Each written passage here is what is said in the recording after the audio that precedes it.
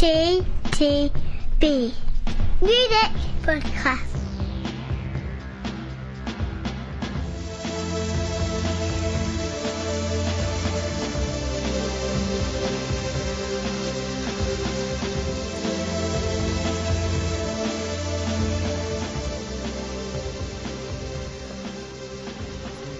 So where were we? Before we were really interrupted. Hello, we're back again. New albums this month from The Prodigy, Todd Rundgren, Hailstorm, Laura Marlin, Marina and the Diamonds, and Waxahachie. Bless you. Indeed, but we're going to start off with the biggie, which is the 6th album from The Prodigy, The Day's My Enemy, and yet another comeback album, supposedly, for The Prodigy. It's funny, you should mention it. The Prodigy, The Day's My Enemy. This album, I saw described somewhere as the comeback album, which you've alluded to quite clearly. And I thought, that's very unfair, really, because the last album was the comeback album as well, and the album before that. But they said, no, this was definitely the album that came back after 2 disappointing albums. And we reviewed the last album, didn't we? We did. And it's funny, because that album and this album are... similar. Kind of similar. Okay, let's get into the nub of it. The Prodigy, The Day Is My Enemy. This is their 6th album in 25 years, which, you know, is pretty... Lazy. I was going to say impressive. I was going to say impressive that they, you know, that the Prodigy are still, you know, doing something that sounds fresh. Please ignore my previous comment. I'll come back to that. I'll come back to that. I'm sure you will. I find this album actually, it has some very, very good, and I would say almost classic Prodigy moments on it, which I think the last album was actually lacking. Maybe. Yeah, there were 1 or 2 lead singles off the last album, but I found that there weren't as many moments, and there were more moments on this, particularly if you're Prodigy fans. Throughout, you know, there were tracks. I mean, The Day Is My Enemy, Wild Frontier, which I think is probably the best track they've done in 10 years. It is one of the better tracks on the album. It's one of the better tracks on the album. But even towards the end of the album, some of the instrumentation around tracks like Roadblocks and Get Your Fight On, and Invisible Sun and Wall of Death. Wall of Death? Yeah, Wall of Death. Yeah. It kind of took me back to that, there's that coda at the end of Music for the Jilted Generation. Alright, this was nowhere near as good, but it still had that sort of that closure that album had in terms of sort of doing something that was a bit more instrumental, something a little bit different to the rest of the album. However, the quality of some of the other tracks unfortunately makes the rest of this album quite patchy. There are a couple of pieces towards the beginning. I think it was Ibiza. All right, I got the point of Ibiza. Yeah, it was ranting about very rich people making dance music going to Ibiza on holiday. Yeah, and also basically just showing up, sticking a CD in, and then pissing off and not doing it, and just going woo woo with the hands in the air. No, I completely get that, but even that as a rant now sounds a little bit dated. If you see what I'm saying. I do, but however, I think one of the funniest moments of the album is the fact that that's then followed by Destroy, the most Ibiza-like track on the album. Now, whether that's deliberate, I don't know. I'm giving them the benefit of the doubt. Give them the benefit of the doubt. You know, so I wasn't so sure about that. And then I think it was Nasty, which is track number 2. One of the Firestarter, as we call it. Well, I was going to say worse than that. I mean, you may recall, and this is going back a long time. Oh, maybe not so long. There was a track that they did that got to number 1 when they did their first of the many comebacks in the 21st century. And they then ditched the entire album because the track went to number 1, but Liam Howlett wasn't happy with it, and the name of the track currently escapes me. And then he ditched the album, and then we got Always Outnumbered, Never Outgunned. Yeah. Which some fans really like, but some, you know, it's a divisive album. I felt that this was just a return to the sort of stuff he was trying to avoid doing 10 years ago. Yes. Yeah. I mean, a lot of that is my issue with the album. I've purposely put a quote on our notes for this. Oh, I wonder what that was about. Yeah. Well, I know what that was about. I haven't read it. Yeah. I mean, there's a quote from Liam Howlett earlier on this year where he said, "Dance music at the moment is so fucking dead. Producers are too safe. They rely on being retro. It's fucking bollocks. There's no pushing forward anymore." obviously not bothering to take his own advice when it comes to pushing forward and not being retro when it comes to releasing records, because this does sound like it could have come out in the 90s. You know, it's exactly the same drum beat and drum and bass loops they were using back on Jilted Generation and Fat Little Land. And because of that's my issue with this record. It's not that it's a bad album per se, as you say. There's some okay stuff on it. Yeah. But because I really like one of the tracks you didn't mention, talking of instrumental stuff. The acoustic stuff. Yeah, Beyond the Death Ray, which is a pure instrumental track. Yeah. I think it's possibly the standout track on the album for me, along with Wild Frontier. But the rest of it is just too much like, you know, I know in a way it's a bit like saying, slagging off AC/DC for making another AC/DC record. But by the same token, speaking of the new AC/DC record, there are a couple of good tunes on that. However, if I was going to listen to AC/DC, I would still put on another old album of AC/DC's, not the current one. Yeah. And the same is with what I've got with this. I'm thinking, if I'm going to put an album on, I'm going to put on Experience, Fat Land, or Music of the Jilted Generation, not this. That's because they're all classic albums. Yeah. This, you know, having listened to it start to finish 4 times, Ooh. I can't imagine wanting to listen to it start to finish again. The odd track here, yes. So I can imagine doing what all the kids and everyone does now, and pulling the iTunes generation. Exactly, pulling out a couple of tracks onto a kind of playlist. Yeah. But I can't imagine listening to the album again. No, it lacks that. It lacks that classic album that you certainly got from their first 3 albums.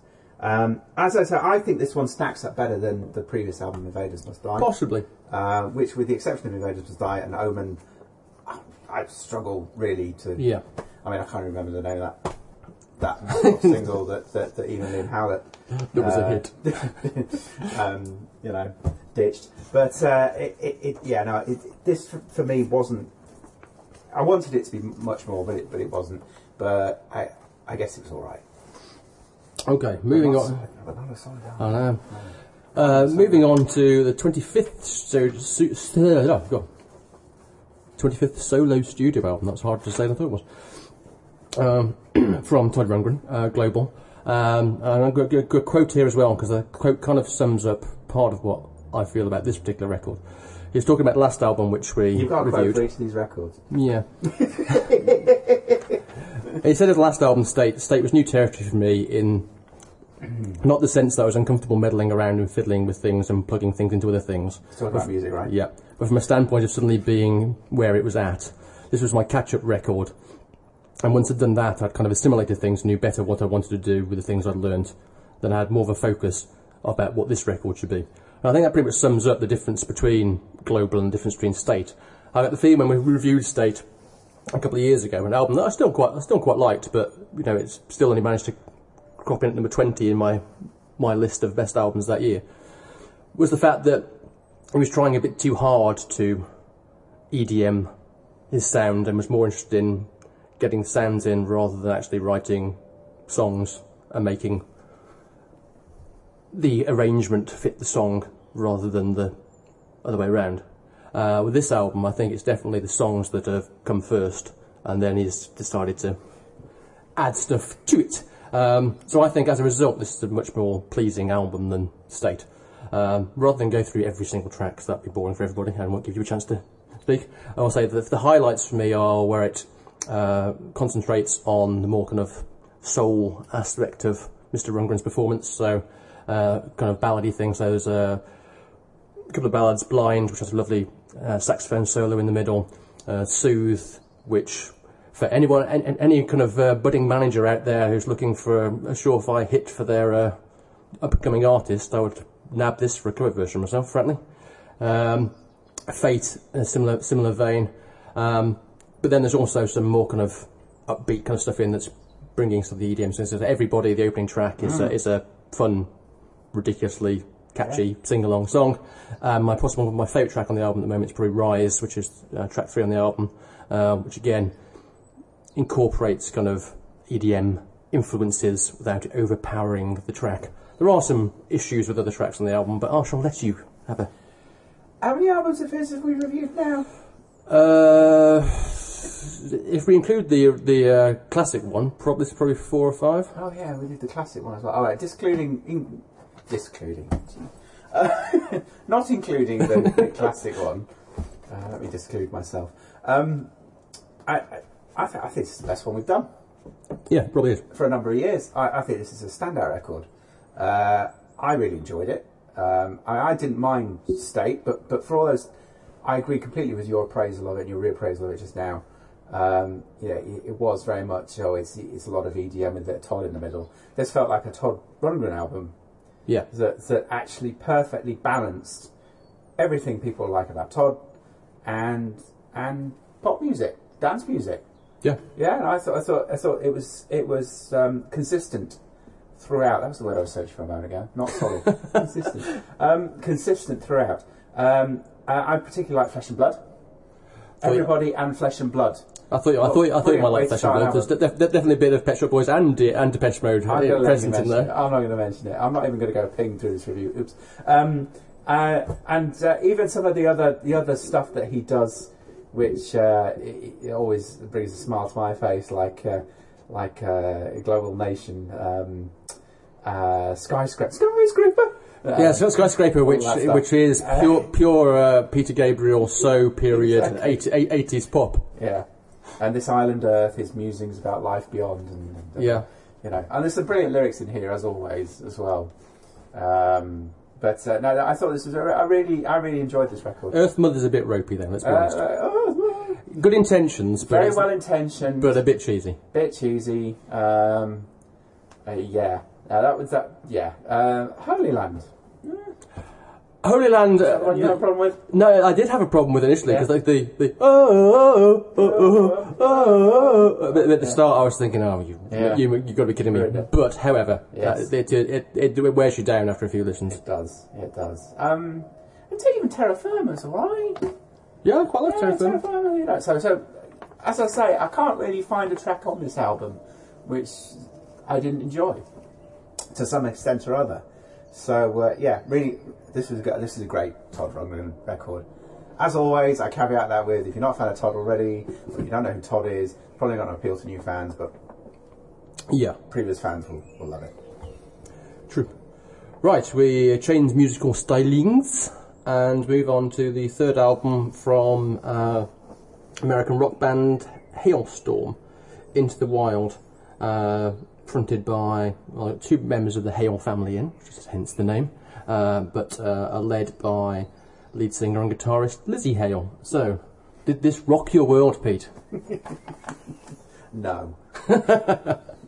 I didn't enjoy this one at all.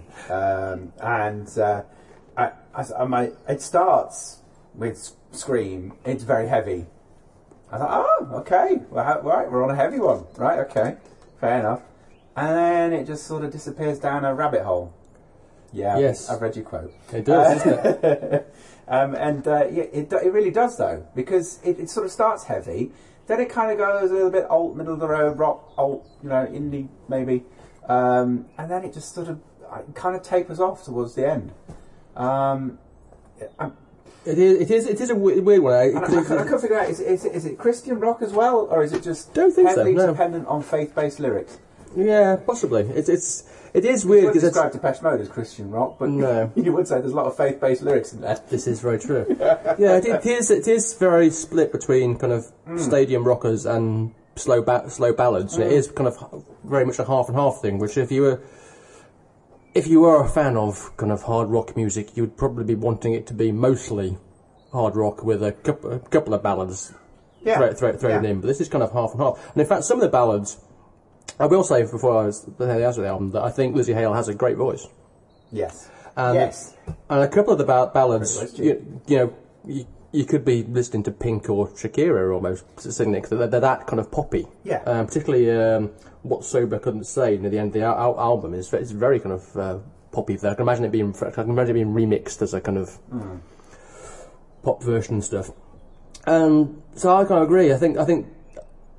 There are moments where I kind of thought, this is all right. So I quite liked Apocalyptic, and towards the end, because that was quite a good rock song, and Amen, I didn't mind either earlier on as well, because it's good in a kind of stadium rock way. Dear Daughter, kind of, I thought lyrically was quite more interesting ballads on the album. But yeah, overall it's a bit kind of meh. Yeah. Without kind of, you can't, as you say, it kind of like starts to do something and then suddenly stops. So there's nothing kind of grabbing you and anchoring you into the album. If it starts with the please forgive the pun and the rock reference. It starts with the volume up on 11, but it just gradually cranks down a point each time. Yes. In terms of interest, and I think what the album could have really done with was perhaps another couple of sort of louder numbers towards the end, but maybe that's because I've fallen asleep. Ah, sad times indeed. No. Okay, so we move on to fifth album from Probably should. Laura Marling, called Short Movie, and I liked this quote, so I am going to read this one out. Interview she gave in a couple of months ago.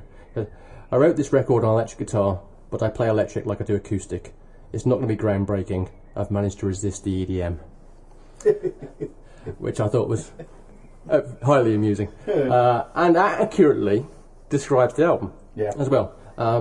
Because, yes, there is more electric guitar on this album, or some electric guitar on this album as opposed to previous albums, but by the same token, it's very much identifiable still as a folky Laura Marling album. Yeah. This is one of a couple of the records this month that was kind of slow to kind of work its magic over me, actually. It was probably third listen before I kind of went, okay, I get it, yeah, I'm in. And that didn't even happen at all with Laura Marling's last album, Once I Was an Eagle, which I still haven't really ever kind of got to grips with. Yeah, agree. It's clear that you can tell immediately that she lives in LA now, because there's definitely a kind of West Coast vibe to some of the arrangements, inflection in her vocal stylings on a few tracks as well, particularly things like Strange, that some people might find annoying. But I think overall the kind of sound shows and songwriting shows growth and progression, and it gets off to a cracking start. I think the first half of the album I think is terrific. Starting off with a kind of echoey, reverby, kind of Joni Mitchell-esque kind of Warrior as the opening track, and then into kind of False Hope, which is the first example of the new electric guitar Marling, which I love how it just starts with the electric guitar and her voice, and then the band kind of kick in and the second verse kind of thing.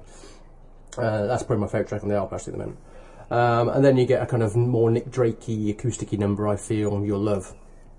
And there's a song later on the album, Easy, which is in a similar vein. So I think the first half of it is really, really good. When it gets to Gurdjieff's Daughter, which does start off sounding like a cover of Something Swing by Dire Straits, it's probably my least favourite track on the album, and I think after that the album's a bit more shaky and inconsistent. But I do like, again, we're back in more Joni Mitchell's territory with How Can I, which is a really lovely track. And the final couple of tracks are quite nice as well. So overall, I thought, yeah, it's a good album, and definitely, like I said, it's one that first couple of listens, I liked False Hope and a couple of other things, but wasn't really sure. But then the third listen, it kind of seemed to kind of click into place, and I kind of thought, actually, there's more good on here than I was originally thinking. Yeah. How Can I? It's actually one of my favourite tracks on the album. It's a lovely track. Anyway.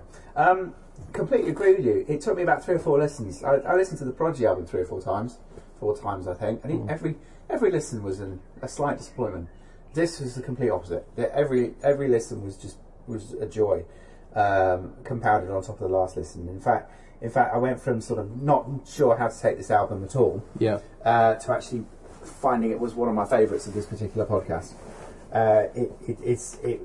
You're right. The last album just never clicked. I always felt cold listening to that record. Same here. I didn't connect with it at all. And even though now she's sort of moved to electric guitar and adopted, you'll love the parallel, the Bob Dylan sort of accent there.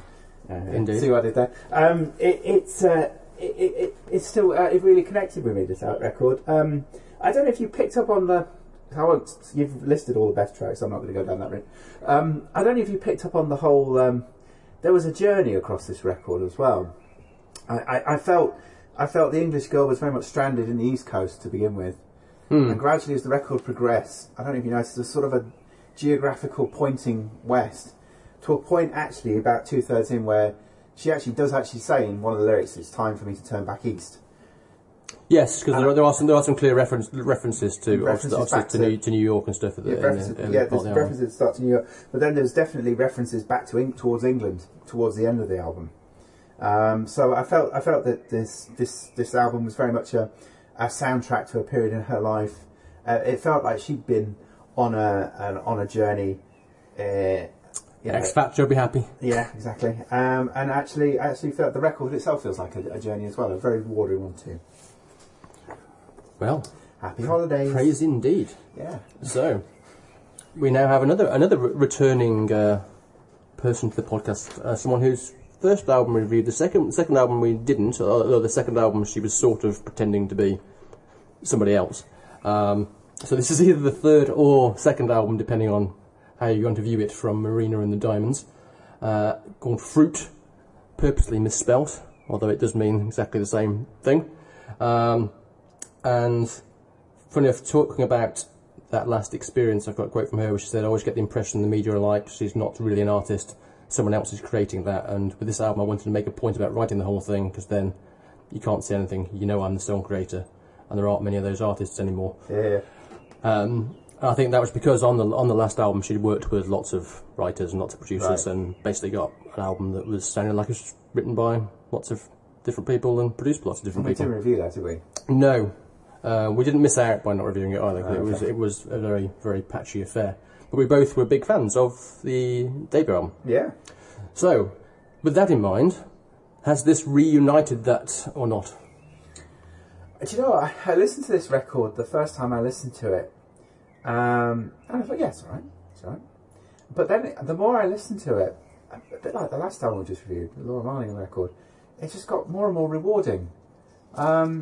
Again, someone else has been on a journey, I feel. This was certainly a lot earthier. This is definitely a breakup album, isn't it? Yeah, this is the blue to the previous album's red. This was a lot earthier in terms of its content, in terms of the heartbreak, in terms of the sort of sorry, a very sad state of affairs. I felt very lonely, Marina. Just want to give her a hug. You just wanted to sort of give her a cup of tea. You know, I mean, I did smile because particularly towards the end, I think it was the track Weeds, and she talks about, you know, clearly being in her mid-20s and having loved so many times and just wanting to love one more time. And I did smile because I thought people in their 20s, oh bless them. You know, it was like desolate period of, you know, you think you've wasted all your opportunities and yet you never know what might be around the corner. It did make me smile in that respect, and want me to put my arm around her and say it will be all right. But yeah, this was definitely a grittier album and an earthier album, and I think her debut was brilliant. Her debut was a brilliant pop album. Yeah. You know, it had some great tracks on it. This was a great artist record. This was a really good album. In terms of, I'm not so sure how the fans will take it. You know, the converse of other albums we've reviewed. I mean, hopefully, Bung. I think you're right. I think they go with it. I think stylistically and musically, it is definitely clear progression in. It's a more mature record, as they say in the business. It's a more mature record, absolutely. You know, maybe some of those younger fans are now more mature themselves and more battle hardened. So hopefully it will appeal. But there were some great tracks on here. I'll let you run through your favourites because I have to say I really enjoyed this album from start to finish. Again, another consistent record. Well, when I said Laura Marling, there were two albums that kind of crept up on me. This was similarly the second one. Again, it was kind of second or third listen. It was third listen for me. I mean, I don't get wrong. On first listen, I liked some of the more obvious stuff. So I liked kind of Forget and Blue and Happy and stuff like that immediately kind of jumps out at you. But other stuff took a while, and I was thinking, this album. First few listens, I wasn't quite sure if it hung together as an album or if it was a bit too disparate. But now I actually think it does, and I think, as you said, the kind of theme of kind of breakup and loss and stuff, which permeates it, could be quite depressing if you sit there and read all the lyrics, because there are some, and don't get me wrong, there's some very good lyrics in it. You know, I like line Savages. I mean, Savages talks about rape and various other things like that, but I like just the line, underneath it all were just savages hidden behind shirts, ties and marriages. Yes. I just thought, Brilliant. yeah, that's brilliant. And also on Can't Pin Me Down, she's talking about the whole idea of, you know, it's almost like feminism and what it means to be a feminist and stuff, and she kind of goes, you know, do you want me to write a feminist anthem? I'm happy cooking dinner in the kitchen for my husband. The kind of thing that, you know, you don't have to be out on the streets burning your bras to be a feminist. You can still kind of do normal things that you would do, that people go, oh, it's not feminist, do cooking tea for your husband. Yeah. Kind of stuff. So I kind of like that, and she just have a really good way with words and a really good way with melody, and obviously on title track Fruit still obviously has a way with just being bonkers. Yes, clearly. Which was good to see. No, that was good bonkers. Yeah, it's good to see she hasn't lost the bonkersness. No, the bonkers were still there, and so, you know, and it wasn't all dreary and the solitude, because actually the tracks Savages and Fruit, they were upbeat musically. Yeah, I mean, there's plenty of upbeat. Some good pop tunes on here. Forget's very upbeat. Yeah, absolutely. So you know, there's some good tunes on here too. Yes. So if you bought the first album, you will like this second album. Go buy it. It's the third album. Sorry. Yeah. Both. Yeah, made the point there. Yeah. Good. So we finish up with another third album, this time from Waxahachie. Bless you. Yeah. It's not really old, is it? No. Which is singer-songwriter Katie Crutchfield. Now I liked her. I didn't hear the first album, but I quite liked the second album, which came out I think a couple of years ago. So it made it kind of interested to kind of check out this one. And it's got very, very good reviews. It's probably the best reviewed album on our list if you look at the things. And it's an interesting record. It's short, it's one thing to start off. It's lots of 2.5 minute pop songs of sorts. Again, there's a lot going on, funnily enough, about relationships and breakups and heartache on here as well. Yeah. The album's kind of bookended by 2 longer tracks and slightly more interesting tracks as well. So they're both Breathless at the start and what's the one at the end? Bonfire. Both have that kind of shoegaze, low fuzz droneness to them, but but still quite sparse tracks. Yeah. And quite actually, I particularly think it works best on Breathless, which is the track at the start, which I really, really like.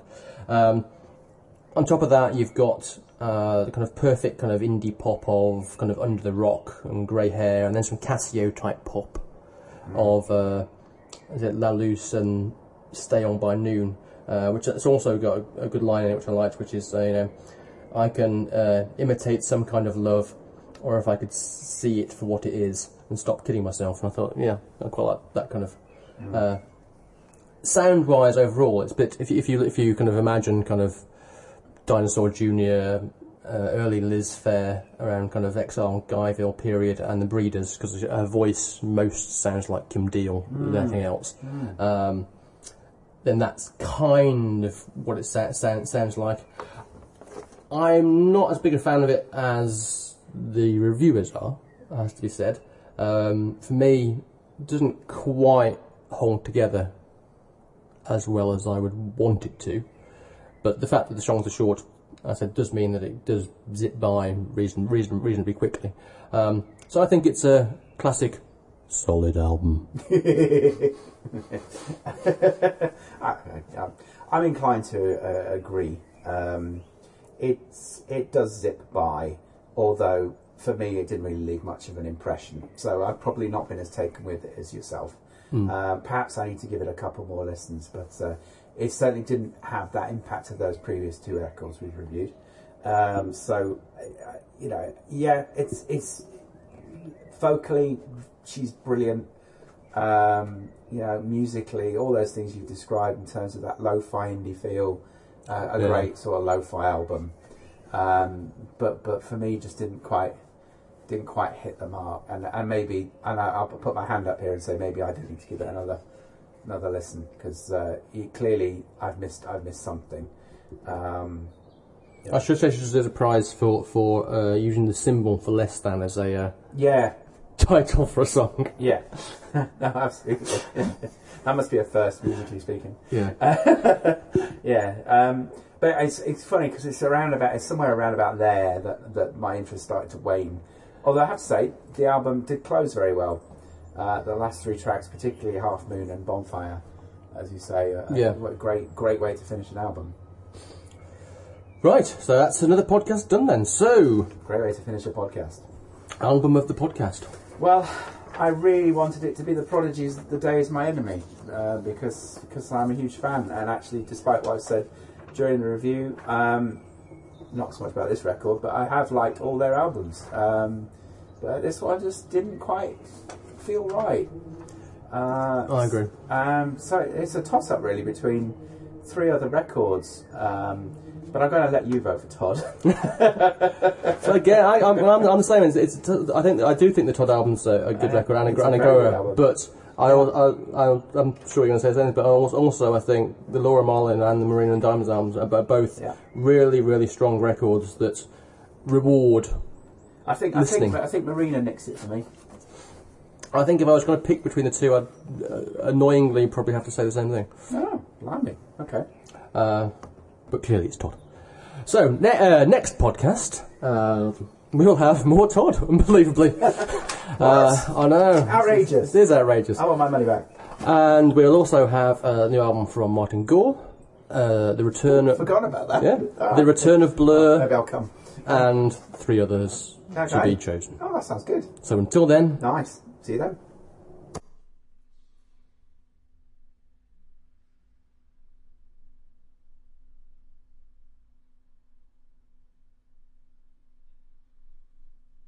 You've been listening to the CTTV Music Podcast.